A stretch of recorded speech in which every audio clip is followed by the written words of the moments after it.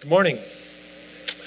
My name is Trevor. I'm a member of Olive Life, and it is a really cool privilege to be able to teach today. I'm in the middle of kind of a developmental teaching series for me where I get to teach like 4 Sundays in a row.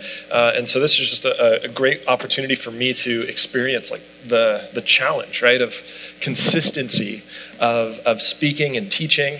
Now, what we're teaching on today is all about anxiousness. It's a pretty famous passage that many of us are probably aware of where Jesus says, "Therefore I tell you, don't be anxious about your life, what you'll eat or what you'll drink, or about your body, what you'll put on." And then he says, look at the birds. He says, look at the flowers. So many of us are familiar with that. I know I've heard it in the past, and if I'm being frank, 2 years ago, if I would have taught this, I would have done you and it injustice. I've lived the majority of my life kind of on like an emotional high. I haven't experienced a lot of trauma or pain, and so that means that I haven't had to deal with a lot of hard emotional stuff. Matt, can you point that fan so it doesn't blow my Bible around? Thank you. Graciously, God has been kind and has let me experience heart-palpitating anxiety the last 2 years. And so I approach this with zero superiority. I approach this having gone through it, having being in it this morning. And so would you just pray with me really quick? Because I need God's Spirit with me, and I hope that you do as well. Father, this morning is all about seeing and knowing you sincerely. We're here to sing your praise, not in order to like cake falsity on top of what's real in our lives. We don't sing praise in order to hide what's real, though that can be what accidentally happens. We're here to let our souls unravel in the safety of your presence, to experience comfort in your presence before you. Would you help me to do that even in the midst of this practice of teaching? And would you help all of us to do that as we hear your word today?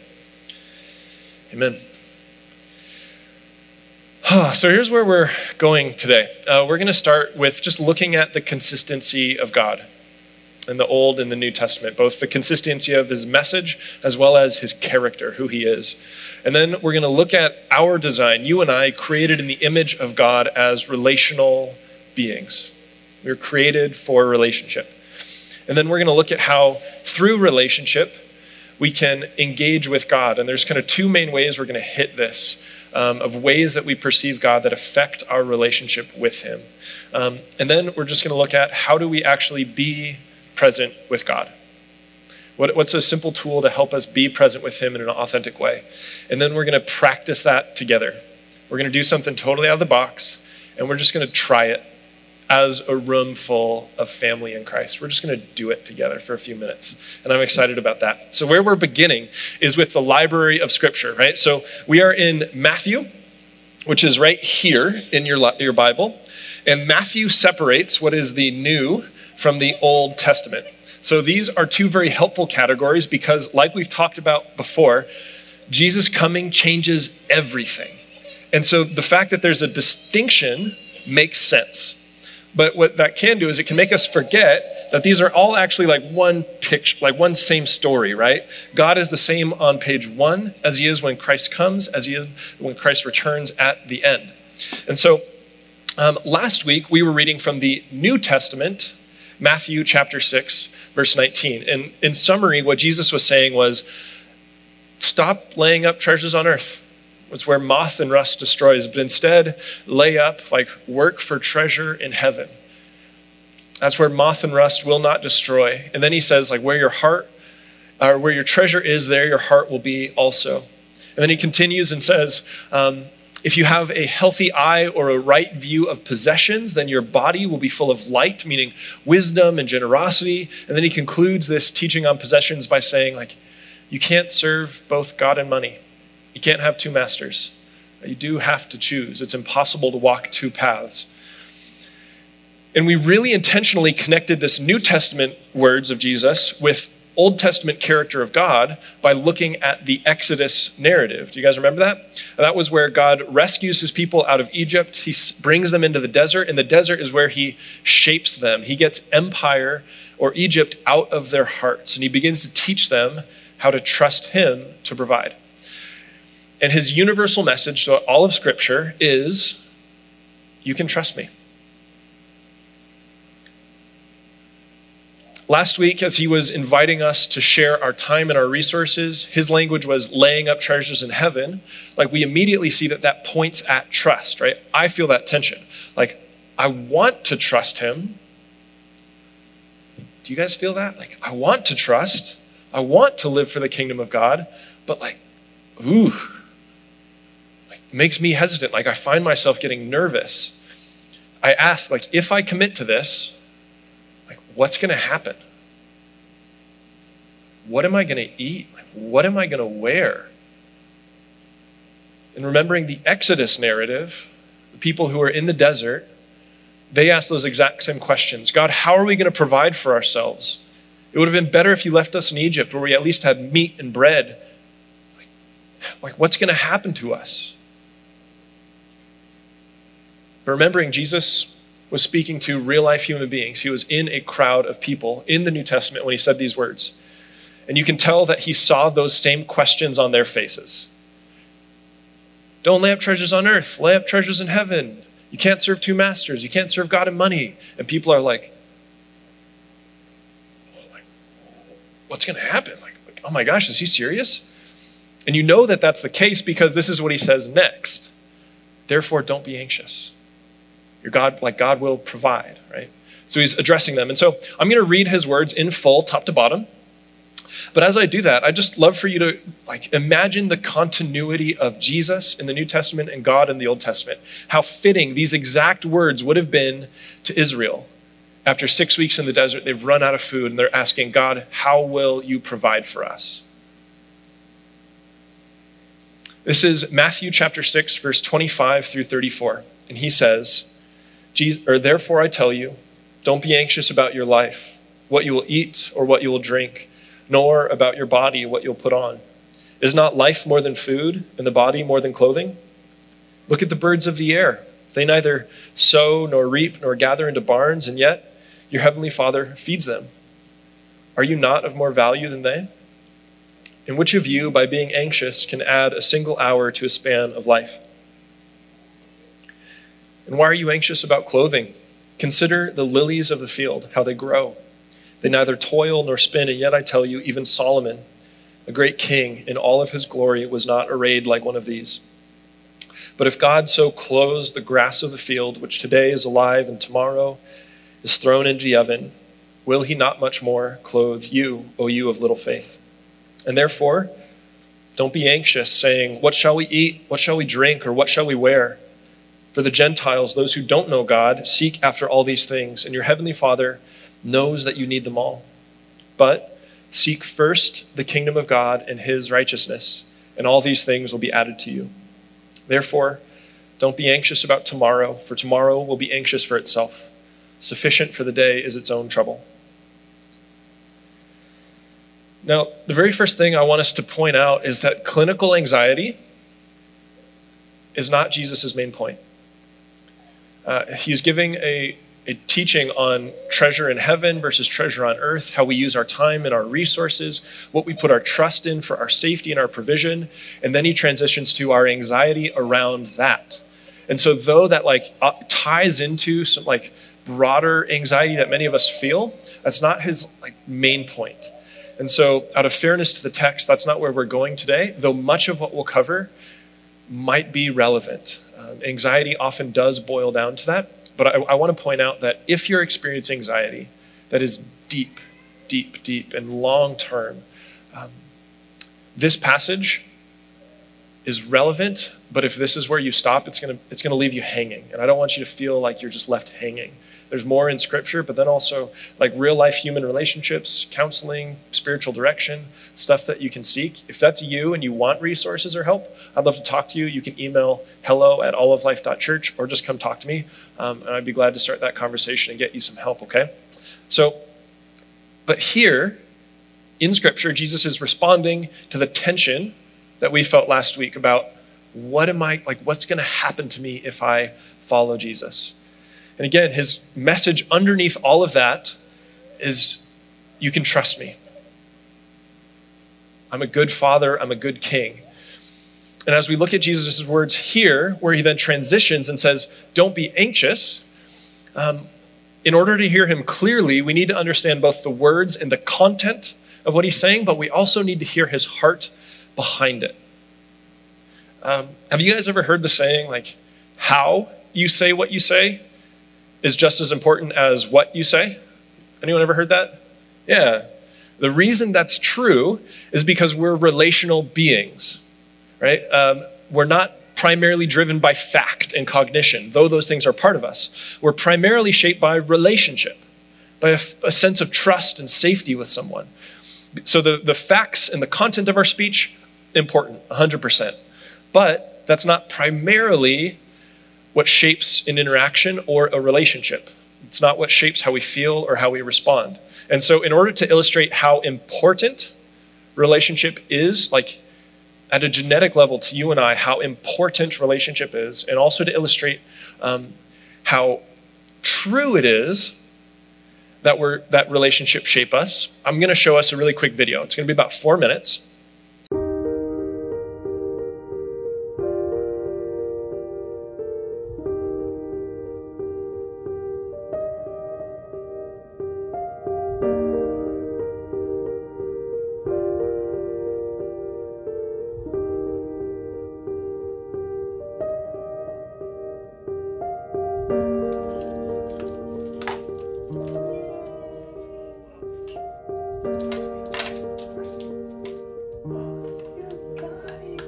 What we've learned over the years is that babies are much more capable than we initially imagined, but they're also much more vulnerable. And in Edtronic's still face experiment, we get to see both in a very short period.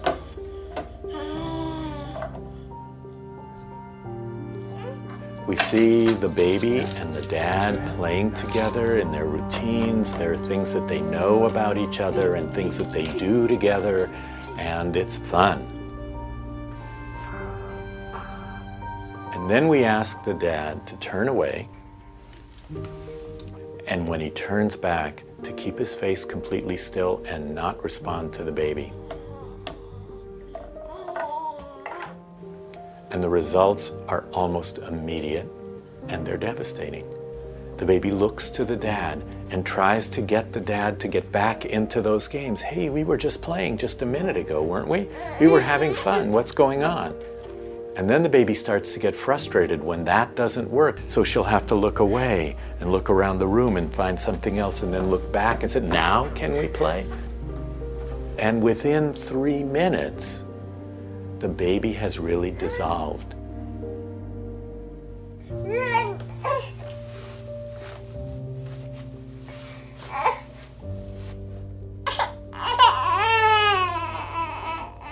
She is trying to get out of the chair. She's uncomfortable. She's reaching out to dad. She's crying. And then we ask the dad to turn away again. And when he turns back, to go back to being regular dad. And it's a joyous reunion. They get back into their routines, the things that they do together, the things that they were just doing 3 minutes before.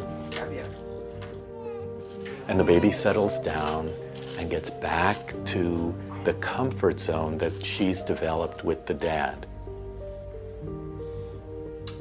What we see in the still face experiment is how able the child is to initiate and be part of the relationship between the father and the child, but also how much she depends on that relationship in order to keep an even keel. And when she's grounded and comfortable, she can explore the world. She can meet new people. Hola. She can try new things, and she's got that safe base that she can always rely on. And there's a trust level there. We can only begin to imagine what it's like for babies whose life is like that 3 minutes all of the time. And they don't get that responsiveness, and they don't get any help getting back to an even keel. And the results can be very tragic. They can have trouble trusting people, they can have trouble relating to people, and they can have trouble being calm enough so that they can explore the world and take part in the world. So we know that those initial relationships, that initial responsiveness and interaction between the father and the baby are keys to the baby's success as a child and as an adult. Naturally. Foundational relationships shape our lived reality. They shape our lived reality. And this, again, has been God's message since day one. His message since day one has said, trusting, loving relationship with the Father has the power to redefine our lived reality. That is God's message. This is his driving motivation. And as a church, as all of life, like we talk a lot about remembering the face of God smiling upon you through Christ. And that's about far more than theology. It's about far more than cognition. It's about relationship. At a soul level, are we relating to the Father? Because if we misunderstand the face of God, then we misunderstand God himself. And then we begin to find ourselves in relationship with a false God. And that ends up becoming deeply, deeply damaging. If we misunderstand God's face, we'll stay stuck in cycles of fear and mistrust. We'll stay stuck in cycles of anxiousness. And if we misunderstand God, the good news that Jesus has for us in Matthew 6, it's going to strike our hearts and create damage rather than trust. So if I may, I'm going to summarize this as the God that some of us accidentally relate to, the still face God. And there might be some echoes of how when we read this on our own, how it actually strikes us.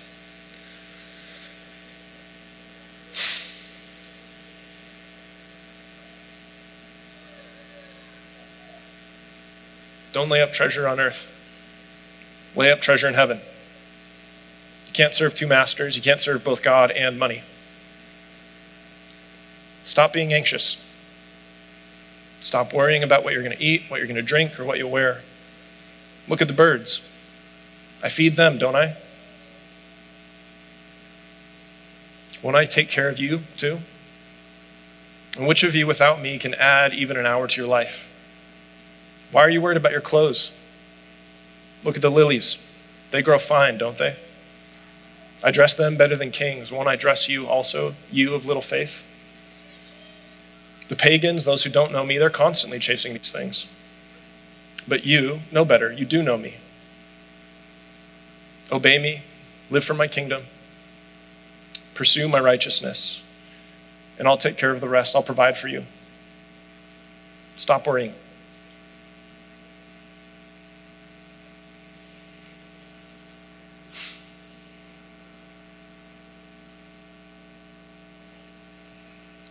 God can have hard words for us, right? There's places in Scripture where he has hard words, where he says, I've turned my face.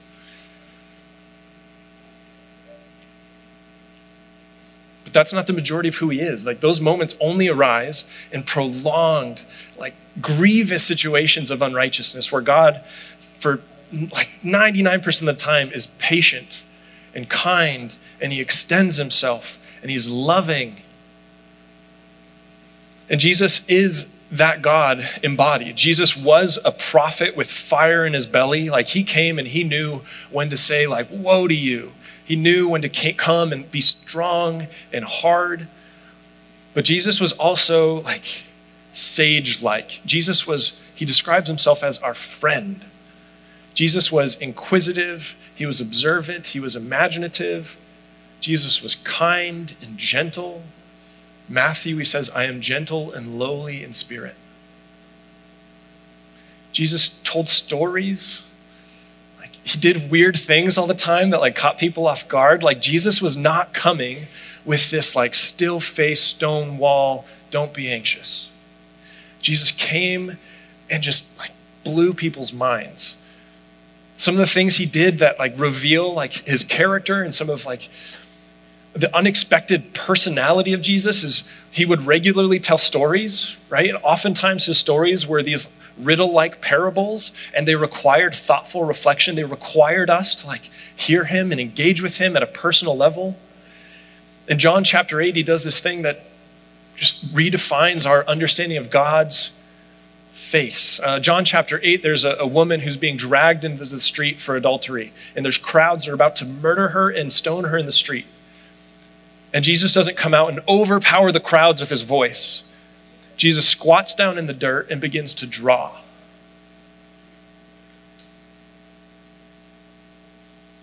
And then he looks up and he says, "You without sin cast the first stone." And then he just like goes back to drawing and waits for the crowds to disperse. In Matthew chapter 19, a rich young man comes to him and says, "Hey, teacher, I've done everything right. I'm following all the commandments. What more must I do?" And Jesus doesn't come out with this like powerful, fiery, like, "You and your arrogance, let me put you in your place." He hears the man out and he goes, "Okay, go, sell all that you have and follow me." And then he, this like hard to comprehend Jesus just lets the man sit in that tension and lets him wrestle with it. And then Jesus, I think sadly, just stays silent as the man turns and walks away from him. Jesus, like other things that he did that was sage-like, is he regularly withdrew to quiet places. He regularly went out to be with his Father with zero distractions. And what we see in the life of Jesus, both in Matthew but also the three other Gospels, is we see that Jesus was strong and prophetic. He did have like the strength of God, but he reserved that primarily for those who were the religious elite, those who were abusing their power in representing God. They were misrepresenting God, and so he came at them with strength. But more often than not, any of the stories in Scripture, you'll see that Jesus was gentle and kind. Whenever he's interacting with broken or sinful people, he comes with loving and empathetic presence. He comes with assurance of God's care for them, even despite their disobedience. He comes and brings patience and hope. And so when I read Matthew 6, I do not think that Jesus was cold and condemning. I don't think he was still face God saying, "Don't be anxious. Don't you know I'm going to take care of you?" I don't think that was his posture. And if we remember the context of all of the Sermon on the Mount, I think it would look a little bit more like this.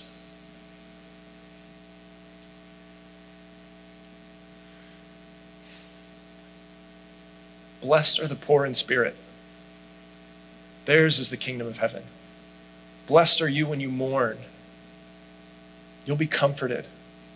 Blessed are those who hunger and thirst for righteousness. You'll be satisfied.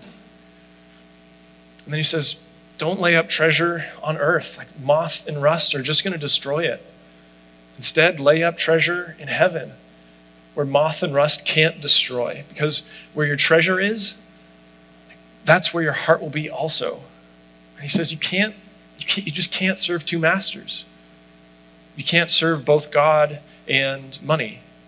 But because you're serving God, you don't need to be anxious about your life. You don't need to worry about what you'll eat or what you'll wear, because you're more than food and you're more than clothing in my eyes. To God, you are son or daughter. And then Jesus, in this like imaginative, observant way, says, look at the birds. No, really, just look at the birds.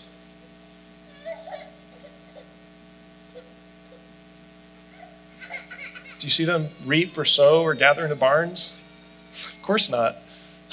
No, it's because like our Heavenly Father feeds them. And aren't you more valuable than they?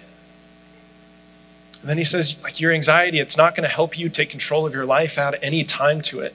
But that's okay because God's in control, right? And we can trust him. And then he says again, like, just look at the flowers. No, really, like, look at the flowers. Likely Jesus was saying this in the springtime on a blooming hillside. He says, look at the flowers. See how they grow? Like, look how beautiful they are. I know you have little faith. I know you're nervous, but God clothes them. He provides for them, and he'll provide for you too. And he does have hard words. He does say the Gentiles, like, they don't know me. They don't know me. They don't know God. And so they can't trust him. So they end up chasing after all this stuff. They end up acquiring more and more without actually finding any true peace. But you do know God, and you know that you can trust him. You can trust his kingdom is worth chasing. He promises he'll take care of all the rest while you follow him.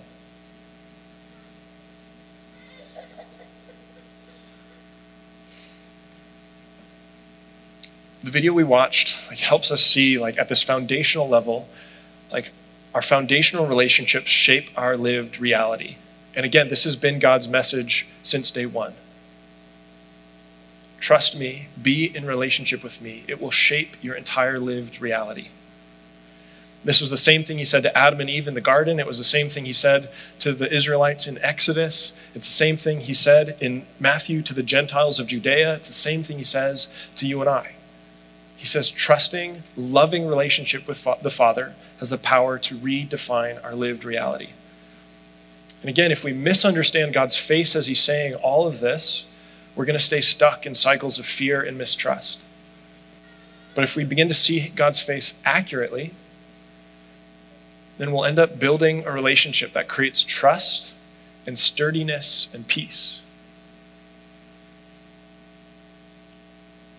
This relational component, this is why Jesus, as well as New Testament writers, are constantly pointing us to prayer, right?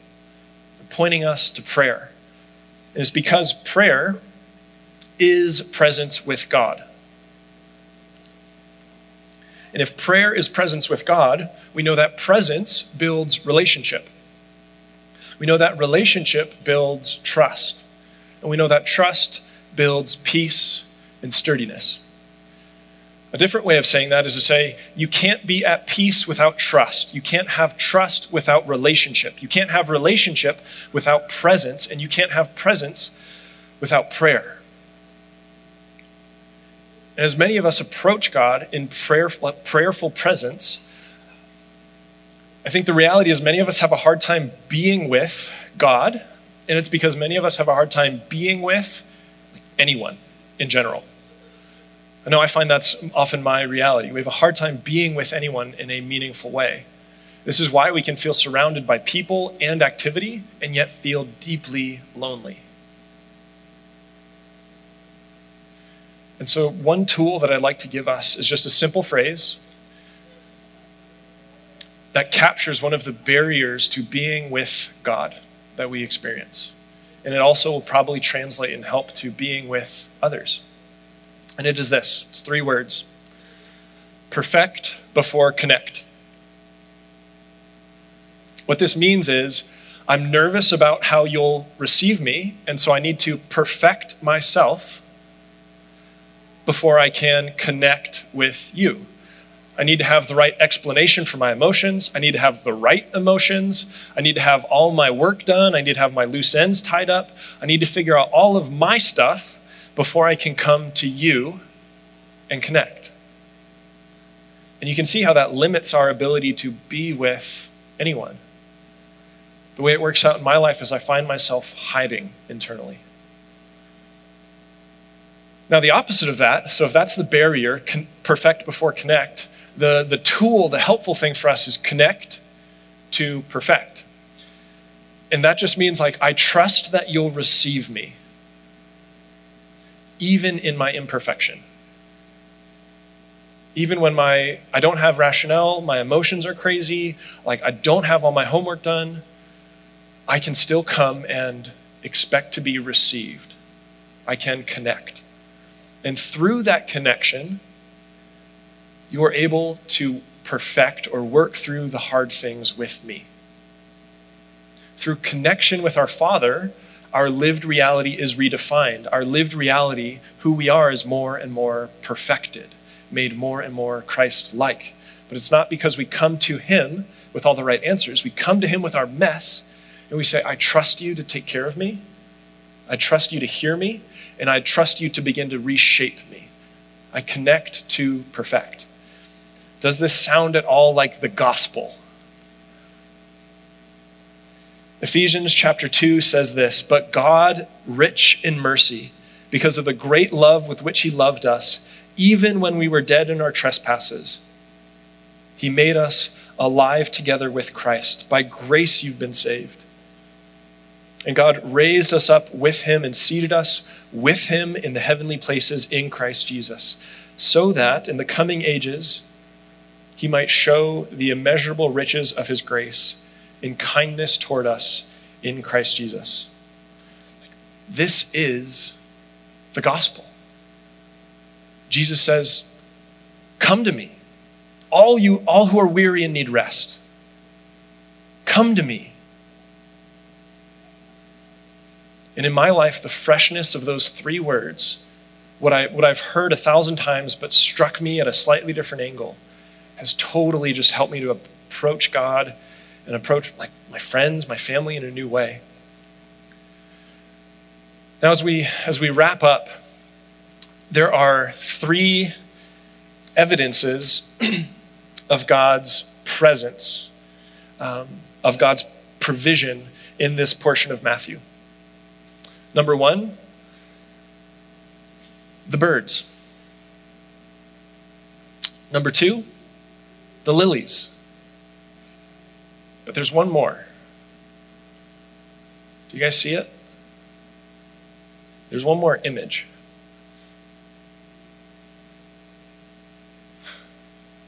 It is Jesus of Nazareth, Emmanuel, God with us, sitting in a field surrounded by lost people. Jesus' very presence in that field is evidence of God's provision. John 3:16, "For God so loved the world, he sent his son not to condemn it, but to save it." As much as we remember the birds, as much as we remember the lilies, we need to remember Jesus Christ sitting in a field of lost people as an act of God's provision. That was God saying, "I will provide for you by sending my son. I will care for you by sending my son." So if you and I ever have any doubt as to what is the look on God's face upon us, what is his posture towards mankind, the image of Jesus sitting among a crowd of lost people, the shepherd who came to care for us, that settles the question. What is God's face right now? It's the same look that God so loved the world that he sent his son. Now, the way we're going to end our time is by doing what Jesus says we should do. We're just going to create a few minutes to do that, because trust is hard, right? You can't turn trust on. As even when God says it, "Trust me," as much as we desire, as much as we want to, it's not a switch. There's a difference between cognitively knowing something and experientially knowing something. And again, when Jesus sees the anxiousness on the faces of the people in front of him, he talks about the birds and the flowers. And as he does that, he's giving illustration, yes. He's giving a memory thing that we can remember. But I think he's also giving practice. I think he's giving a way. He says, "Do this to experience my Father's face, to remember my Father's face." You don't need to be anxious. Look at the birds. Soak in their reality. Let them be a physical anchor that reminds you of the provision of God. So we're going to take about 7 minutes for reflection and contemplation. Where we're going to begin is with about 90 seconds just to observe the detail of these wildflowers. We'll take 90 seconds just to take in their shape, their texture, all the micro details. And what this is doing is it's growing an appreciation in us for the creativity of God who made them.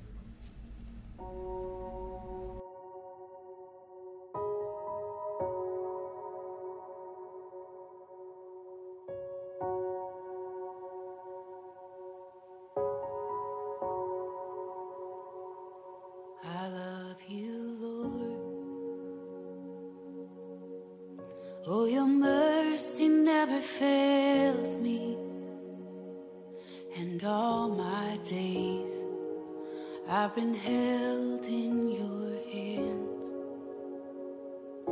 From the moment that I wake up until I lay my head, oh, I will sing of the goodness of God. All my life you have been faithful. All my life you have been so, so good. With every breath that I am able, oh, I will sing of the goodness of God. The flowers that are in our hands begin to receive care and provision from God long before today. When we were entirely unaware that these flowers even existed, God has been, for months, caring for them and providing for them. He protected them through the winter. In the spring, He provided moisture through snowmelt and rain, and since they've sprouted, He's provided sun. Over the next minute, just consider all the ways over the last few months, before you even knew this flower existed, how has God cared for and provided for the flower in your hand? In the goodness of God. Oh, and all my life you have been faithful. All my life you have been so, so good. With every breath that I am able, oh, I will sing of the goodness of God.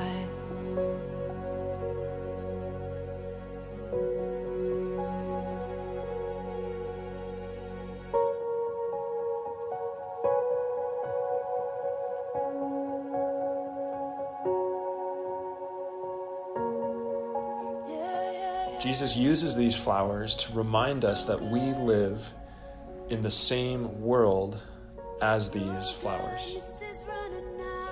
Even though we tend to live inside of our own bubbles, our own small worlds, we are in God's world. In the same way that He's been caring for and providing for these flowers without our awareness, He's been providing and caring for us even without our awareness. Over the next minute, consider how has He, without us even being aware, provided for you over the past 2 months or so. Over the lifespan of the flower in your hand, how has He provided for you? And how is He even providing for you right now? It's running after me. Your goodness is running after. It's running after me. With my life laid down, I'm surrendered now. I give you everything. 'Cause your goodness is running. It keeps running after me. All my life you have been faithful. All my life you have been so, so good. With every breath that I am able, oh, I will. Jesus is inviting us to trust in the Heavenly Father. He's inviting us into trusting presence with Him. Is there anything that you've been trying to perfect that has been preventing connection with the Father? Over the next minute or so, can you just name it, identify it, and bring it to Him? As you do so, remember His kind face. He's asking for you to come to Him and connect with Him and let Him be a transforming presence for you.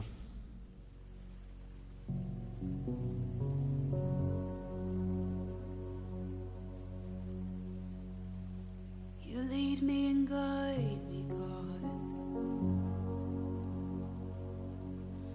Faithful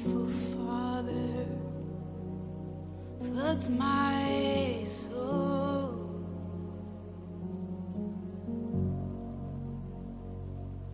Oh, and you are my anchor in the wind and the waves.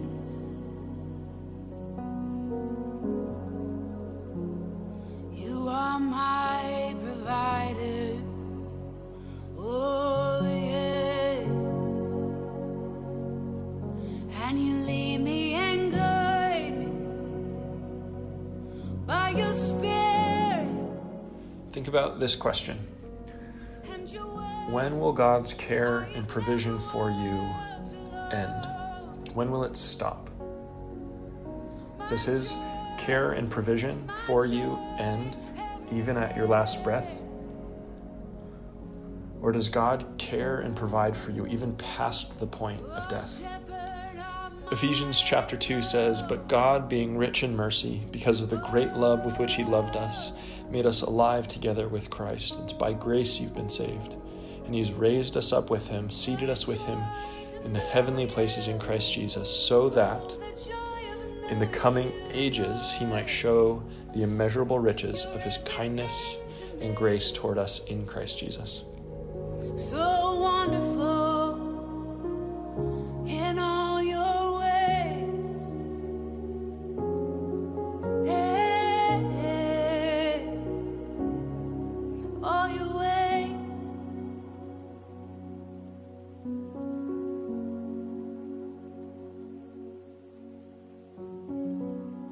Amen.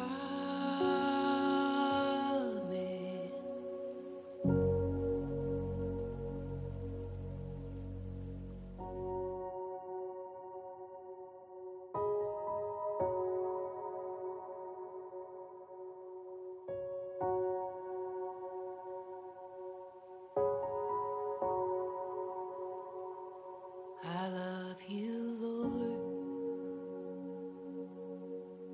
Oh, your mercy never fails me. The way we're going to end our time is together taking communion.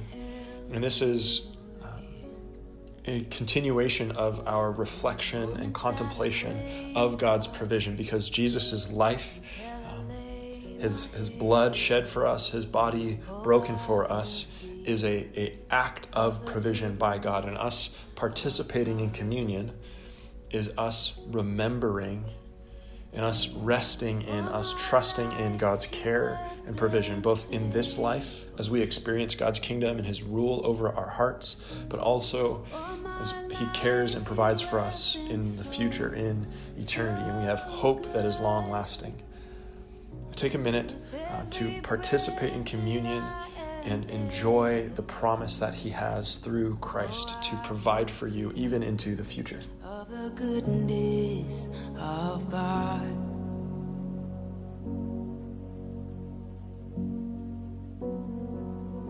I love your voice. You have led me through the fire in my darkest night. You were close like no other. I've known you as a father. I've known you as a friend. Oh, I have lived in the goodness of God. Oh, and all my life you have been faithful. As we end our time together, I hope that these three images serve as concrete anchors that create trusting, connected relationship with God the Father, that help us to trust him and experience peace and sturdiness. And those three images are: one, look at the birds, how the Father feeds them. Two, look at the lilies of the field, how they grow. If your Father so clothes them, will he not much more clothe you, even when you have little faith? And three, this image of Jesus himself sitting on like a flowery hilltop, surrounded by a crowd of lost people, and his very presence that moment, as well as in your life, is an act of God's care and provision for you now and in the future. It's running after me. Your goodness is running after. It's running after me. With my life laid down, I'm surrendered now. I give you everything. 'Cause your goodness is running after. It's running after me. Your goodness is running after. It's running after me. Your goodness is running after. It's running after me. With my life laid down, I'm surrendered now. I give you everything. 'Cause your goodness